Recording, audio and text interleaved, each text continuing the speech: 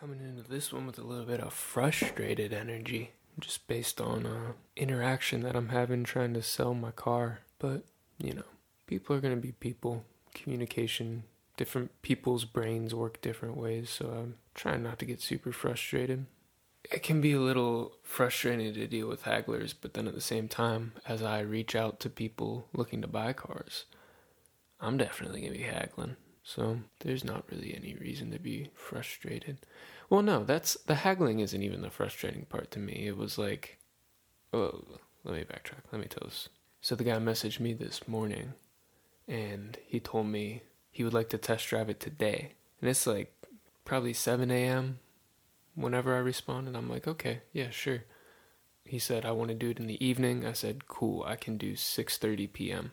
He said, okay. We go a few messages back and forth. Then he goes, is this evening or early in the morning? The 6:30 time. And I was like, well, it's evening. You wanted to do it today, right? And he was like, yeah, no, I meant like 6:30 or 5 p.m. And it's like he never mentioned that 5 p.m. was the time that he was thinking. I never mentioned anything about 5 p.m. Like when he asked me the time that I was good for, I said 6:30. It's just basic communication. Stuff like that can be kind of annoying. It makes me, cooler heads prevail, but it makes me want to snap back a little bit. Because I think normally in face-to-face conversations, you can kind of gracefully be like, what? Okay. Like, what was the point of asking that? In a digital format, you kind of just gotta, eat your pride and be like, okay, this isn't a huge deal. Just communicate what you gotta communicate. I did. I was like, no, I really meant 6:30. Can maybe squeeze it to 6, but I might be a few minutes late because I'd be rushing over. And he's like, cool. Can I have it for thousands of dollars less than what you're selling it for after this whole drawn out thing? And I'm like, no. Dang. But, it'll be fun. I kind of enjoy the process of selling stuff, I've learned. And Bree and I are in the process of selling our vehicles. We already sold hers. I'm working on selling mine. We're going to buy a tow truck and we're going to buy a travel trailer and hit the open road for a little bit. Trying to make our money digitally for a while. It's actually been a pretty enjoyable process. It's been hard. I'm learning a lot, but I kind of like it. I kind of like waking up every day with messages on my phone and having to make all these little micro decisions of how do I want to interact with this? How do I want to interact with that? Is this a good deal? Is this a bad deal? Am I being a good practitioner of business? Am I being a bad practitioner of business? I have to think about all these things. And I'm getting reps. I'm getting reps in it. And it's good. It's enjoyable. I'm getting a little more comfortable with that, with making that type of communication that I just described, dealing with people, a lot less personal. I may get a little bit annoyed, but at the end of the day, I'm like, okay, just leave that in this chat. I'm not really going to think about it when I walk out of this moment. There are certain people that you want to deal with. There are certain people that you don't. That's just kind of how it goes. We're getting close. I've got some trucks picked out to haul the trailer with. Goal is to have a truck purchased within the next 4 days, actually. The money from selling Bree's car went through. It all cleared. We got the funds. So it's my turn to be the haggler. See if I can get a good deal on a truck. This transition is going to be really interesting. Neither Bree nor I have ever hauled anything, much less a giant travel trailer. Neither of us have ever lived out of a travel trailer.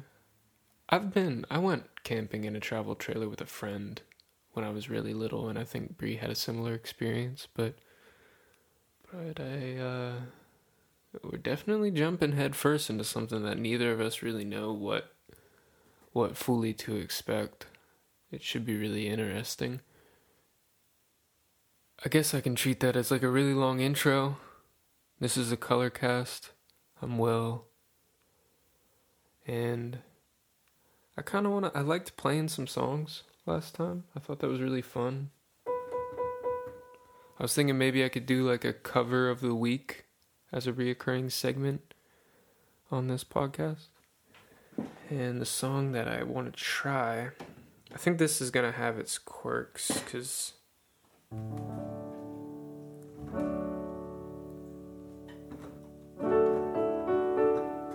I've never tried singing this before. But it's a SZA song called Garden.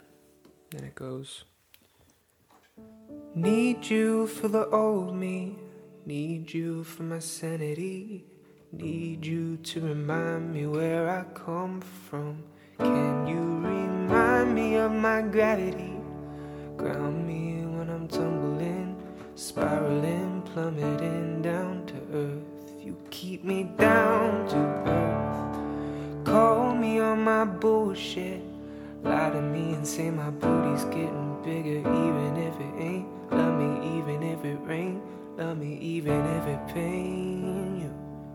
I know I'd be difficult, you know I'd be difficult, you know it gets difficult to open your heart up, hoping they'll never find out that you're anyone else. 'Cause I love you, how you are. Hope you never find out who I really am, 'cause you never loved me. You never loved me, but I believe you when you say it like that. I need me when you say it like that. Oh, I believe you when you say it like that. You must really love me. For real, I'm not playing no games, pulling back and forth. I need your support now. In case you call my phone, I don't care, got no panties on. I need your support now. I know you'd rather be laid up with a big booty, body hella positive cause she got a big booty. I know you'd rather be paid up, you know I'm sensitive about having no booty, having nobody, only you, buddy. Can you hold me when nobody is around us? Open your heart up, hoping they'll never find out that you're anyone else. 'Cause I love you just how you are. Hope you never find out who I really am, 'cause you never loved me at all. You never loved me, but I believe you when you say it like that. You need me when you say it like that. Oh, I believe you when you say it like that. You must really love me. Yeah. Yee. Yeah, I'm coming off of a few days of really killing it. I could really kill it today. It's still the morning. Just in a bit of a weird mood, I guess. A bit of an angsty mood, honestly. I posted an angsty video to my Will's Notebooks account yesterday. Me rapping a little bit. Honestly, how about I'll toss that audio in here so you can hear what I'm talking about. Oh look, another tweet with like 3 to 10 likes. Another EP, marqueed in dazzling lights. I heard the singer's a prophet. I heard they said it themselves. Another plaque on the roster, another name on the shelf. Oh wait, another artist saying fire dropping soon. He's got friends who takes pictures and videos too. The voice of a generation, self-proclaimed and proclaimed, but it's as boring as butane's molecular weight. There's more. I'm sorry for the cynicism. Check out this anachronistic slippery slope. Expressionism, egotism, socialism, capitalism, and a dash of autism smearing up all the tropes. You good? We'll take a little break. My feet smell really bad. Just kidding. they never do. Double chin like a dad who's on the toilet taking daddy poos. Ooh. Ooh, ooh, looking good too. Double chin and shining, baby, what it gotta do? I see you peeping my chin from across the room. If I feed you enough liquor, we gon' make baby number 2. Oh shit, where's baby 1? It's like a dad thing. I'm stepping in the character. Play with me, hon. I was gonna say, you should have said, it's 2 in my balls, ready to have some fun. It's not like literally our kid. It's someone else's kid in a character within which I am stepping in.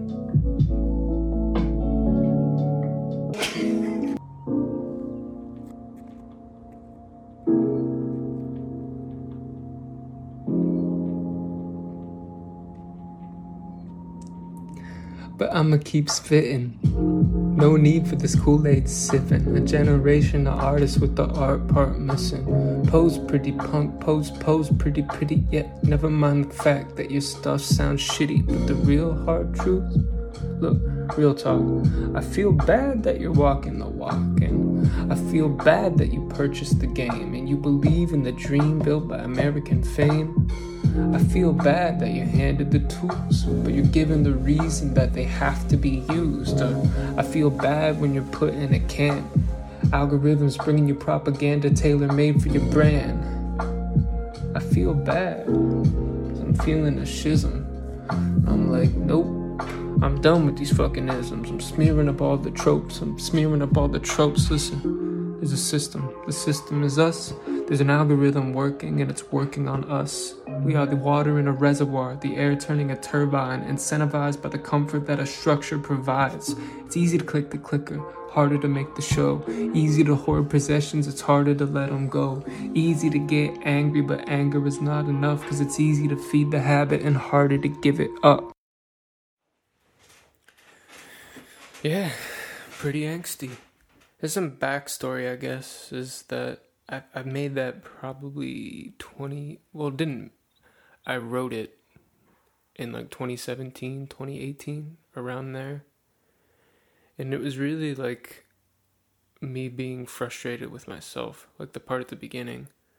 Oh look, another tweet with like 3 to 10 likes, another EP, marqueed in dazzling lights. I was kind of being like self-deprecating in that sense. I was just getting like annoyed with my mentality towards putting out music. I was getting annoyed at my expectations, annoyed at the expectations of kind of everyone around me, like just that whole idea that like just because you make something and you take pictures and you make a video, that you're owed success from it, that it's automatically valid. I felt like I had that kind of fallacy in my logic, and I needed to address it, so I ended up addressing it that way. And then the middle part is just me and Bree playing around and improvising. And the end is just kind of the zoomed out perspective, I guess. It's like, why do I get so caught up on curating my image or trying to act as if like the thing that I'm dropping is about to be the biggest thing? It's prophetic. You need to listen to it because I may feel that way. I may think it's very good, and it might be very good, and it's okay to feel that way about the stuff you make, but there's a lot of people putting out music. There's a lot of people putting out good music. There's a lot of people with friends who will take pictures of them. There's a lot of people with videos and the ability to put out content. So that's not enough. There has to be something more. There has to be something special. There has to be something that comes from a deeper place. So it's angsty. It fits the vibe I'm in right now. It fits my vibe. Do you think you'd rather be a woodpecker or, I was gonna say snapping turtle, but I don't think that. I think snapping turtle would be the obvious choice between those two, right? Maybe not for you, but for me, definitely. I want it to be a decision that's a little bit more difficult. A woodpecker or a hummingbird? Would you rather sustain your reality by smacking things with your face or by flapping your wings constantly? Either way, seems like a tedious existence, right? Like, seems like you're pecking a tree all day to find grubs, or you're flittering around from flower to flower, rotating your wings at an ungodly speed. I really gotta think about this. I don't know which one I would actually prefer. I think I'd prefer to be a woodpecker, if I really break it down. Because at least woodpeckers, I think there's a difference. It's like developing calluses, right? Like if you need to use your hands to work, if you're in construction or whatever, like the first month that you're working, your hands are going to be all blistered and stuff, but then you're going to get calluses and your hands are going to be fine after that.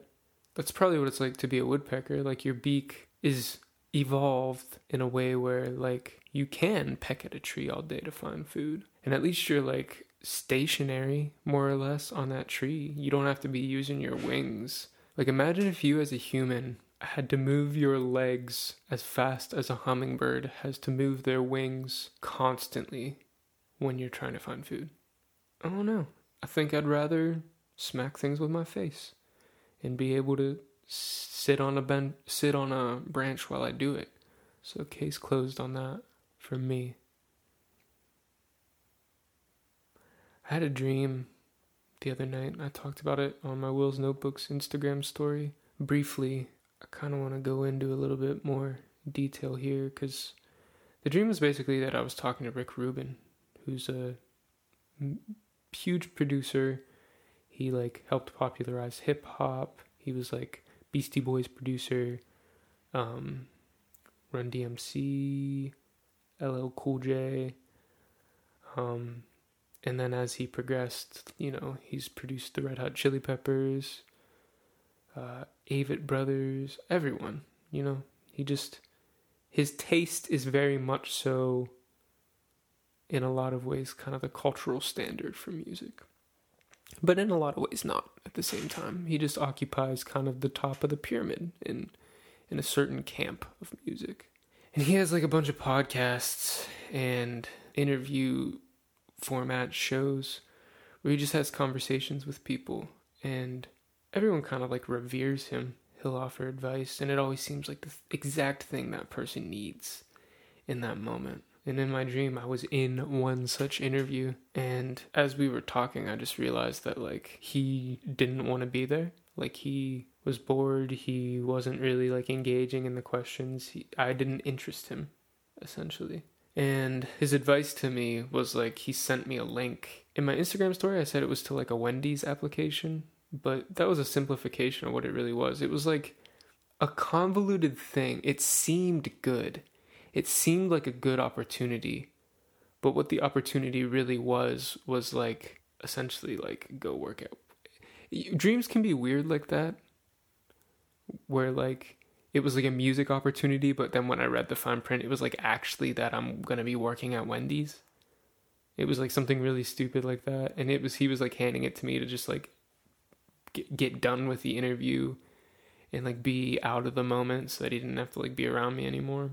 And it like dawned on me and I started like cussing him out because it was like, you know what? I'm just as human as all those other people you interview. I am just as relevant. I am just as, you know, even if you don't believe in my music or whatever, the way you're treating me isn't a good way to treat a human. And it's like that reaction to him made him interested, borderline scared of me, I would say. But, I don't know. It's just a dream. I've never met him. I don't know what he's actually like. And I think it's more so just a reflection of my own insecurities. As we're hunting for these travel trailers, I've been looking for like a part-time remote job that I can do from anywhere in the country. And with a lot of job boards, like when I put in my work experience, the types of jobs that they turn back are like, oh, well, you could be a warehouse worker. You could go be like, you could go work at Sheetz. You could go work at a gas station. You could go work at a grocery store, you know, like, and there's nothing against those types of jobs. I think those types of jobs are, you know, great if that's the type of job that you want. But that's kind of frustrating to me. It's a little bit frustrating to feel like when I plug the raw data of my experience into an algorithm, it spits me out into a field that is just a misutilization of what my actual skill set is. I have a skill set. I've been working actively on developing a skill set, just because the jobs that I've done haven't been jobs that feed into like the machine of corporate America, because I haven't prioritized climbing a corporate ladder. The algorithm puts me in positions that I am not actually best suited for. I can be more useful to humanity doing things that I'm good at. Even if it's not specifically like making music, managing art projects, but like managing projects in general, I can do that. Managing people. Now the positive spin of it obviously is that like I could, in theory, if I were to really invest in that type of job, say I went and got a job at a grocery store chain or something, and I really invested in it, I would be corporate within 3 years, if not quicker. If that was what I wanted to do, I could turn an entry-level position in any company into a situation that would not just be like I'm stuck at entry level forever. Like I don't have any barriers truly keeping me in an entry level situation beyond the fact that I'm interested in owning what I make. I'm taking a super long route because I would like to own my contributions to the things I make. This one's running a little bit long. I guess angst yields a lot to say, huh? But I think that'll be good for today. Thank you for listening. Yeah, that's all for now.